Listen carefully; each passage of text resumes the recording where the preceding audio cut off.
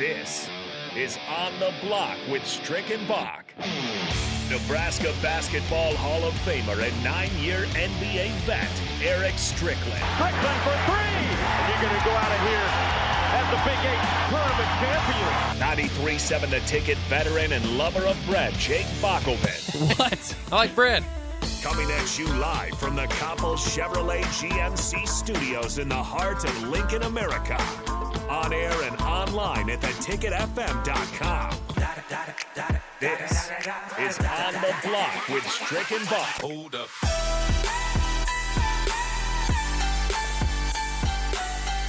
Second hour of On the Block for the week for this Monday is underway. And, of course, I am Jake Bachowin, joined alongside Eric Strickland, the Husker Hall of Famer, longtime NBA vet. And, of course, we have one of your NBA vet friends joining us here in about 10 minutes that we'll get to, Samaki Walker, who I teased as one of your draft partners, right? I mean, he was in the same class as you with the Dallas Mavericks. Yeah, we were in the same class. We came in '96 together. So we were rookies, but see, the thing about us being rookies is that back in those days, the rookies really had to do some work. We had to stand out in the cold and put bags in the, in the airplane, and we had to go get coffee and donuts and food for the vets and stuff like that. So we had actually work to do back then. I think the rookies these days got it real easy. They didn't have to do the stuff we had to do.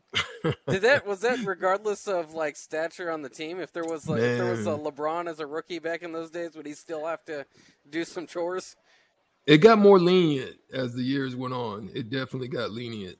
So they got it very easily now. Yeah. Compared to what we used to have. It was definitely an old school rule that was in play back then. I mean, literally where you sat in your locker room and all kinds of stuff on the plane and all of that. Until you became a veteran, you had to sit partnered up with brothers and stuff on the plane. So it was kind of wild. It's kind of different, of course. These days, all the anti-bullying campaign has even hit the NBA roster, so it's fair enough. But it is kind of funny to reminisce on those days. So we'll have Samaki on here in a few minutes and kind of talk about those things. He's also got some children or D1 athletes, lots to talk about with the NCAA going on, and of course some NBA action with them as well. So that will be fun. But I did want to start with your thoughts, Strick. I know you did the post-game show, but on Nebraska basketball this weekend, we can start with the good or we can start with the bad. Now, both of them are losses, but I would say the Nebraska women's basketball team certainly kind of coming up off of a high, even though they lost 95-86 to a top 25 Iowa team. The building was packed. They looked like the tougher team. They were fighting for the boards, less turnover prone. I was just shooting off the charts, but still, Nebraska women's basketball, I thought for sure after they beat Michigan would be a top 25 team. The top 25 comes out, they're still out of it. Yeah, it's kind of crazy that they didn't jump in there. I mean, after kind of finding themselves in the gauntlet of just a shooting spree, it was really tough for them to pull it out. But yet they still found themselves only down. I mean, the game was pretty much tied going into the last half of the fourth quarter. They finally got a lead late in the third. I think they tied the game with an 81-81 on a Hybe layup. And then all of a sudden, just Iowa goes on a 7-0 run. Warnock and Kylie Furbach, to push it out to 88-81 with 2 minutes and 57 seconds left in the game. So they weren't able to get it closer at that point, but Caitlin Clark went nuts for 31. At one point, Warnock was like 7 for 7 from 3, ends up with 7 for 9. I mean, they just shot the ball really well, but yet it's still, I mean, you still had a good outline. Hybe had 18. Jazz Shelley had her 5th double-double in the game. And then Alexis Markowski in her second start had 14 points, 8 rebounds. And so they had some good production from everybody else. They shot Iowa, I think, shot 61% from freaking field and 57% from the 3, 11 for 19. Boy, with the Huskers, love some shooting like that right about now. The men, I'm talking about the men, not the women. Yeah, so it's a tough loss for them, but still, I mean, it's to be expected. There's a lot of tough competition in the Big Ten. Nebraska falls to 13-2, 2-2. The women do in Big Ten play. Like I said, no rest for them. They return to the Big Ten road action at number 6 Indiana on Thursday, so a chance to get back into somewhat of a program-defining, changing type of win again if they can get it against Indiana. But you would think that, but they're not getting the respect. You thought Michigan would be that, and they didn't get any respect from the voters there in the top 25. But no need to pay attention. Yeah, no need to pay attention to that stuff either. It's I think it'll all play itself out, Bach. In the end, no doubt. Yeah, they're on the track to the tournament, and then from there, obviously, you do whatever you can in the tournament, and that will gain the respect that you deserve. The men, however, lacking a lot of things right now. Rutgers beat them 93-65 at the rack on Saturday, and the game increasingly, as the game went on, less competitive.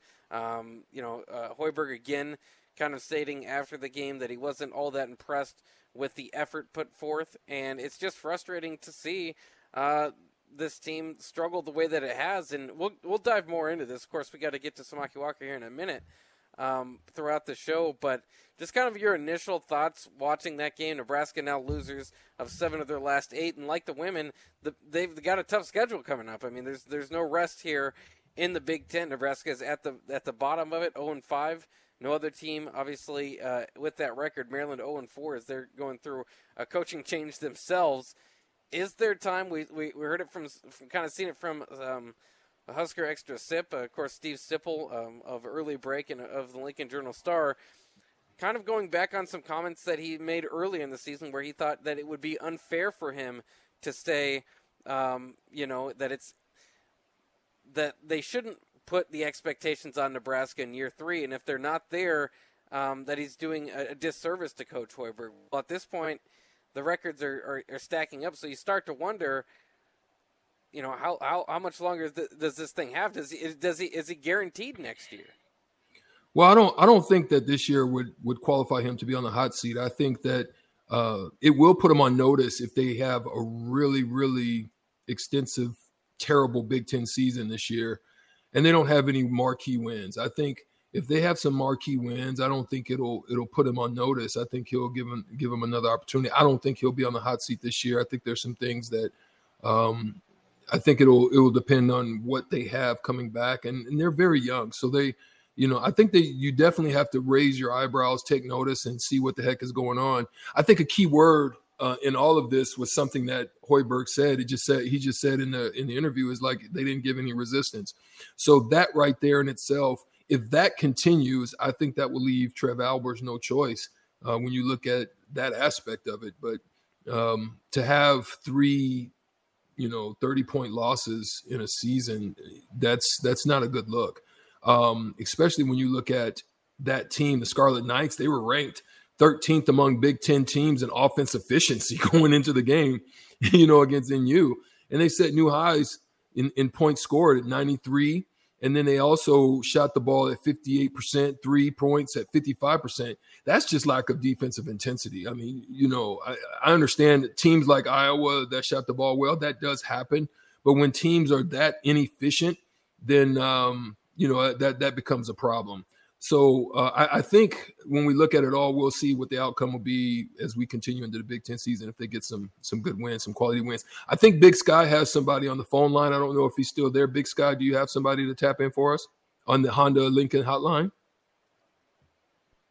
Tim is on the Honda of Lincoln hotline. It's been a minute, so he might not still be there, but we can certainly ask Tim if he's still here. All right. Yeah, I'm here, Tim guys. There he is. Okay, good. Tim, what's up? Hey, yeah, not much. Hey, Bach, what you just said about Hoiberg being on the hot seat and stuff, I just think we need to slow way down with that talk. If Fred hasn't been here very long for us to even think about getting rid of him, if Fred can't get the job done, I know we've said it about Scott Frost, but Fred's going to get the job done. Just take some time. But, hey, I just wanted to take a chance, Eric, to just let you know that I really admired you when you were in high school coming to Nebraska. I don't remember how many points you put up in your state championship game. I don't think it was like 50, 55 points.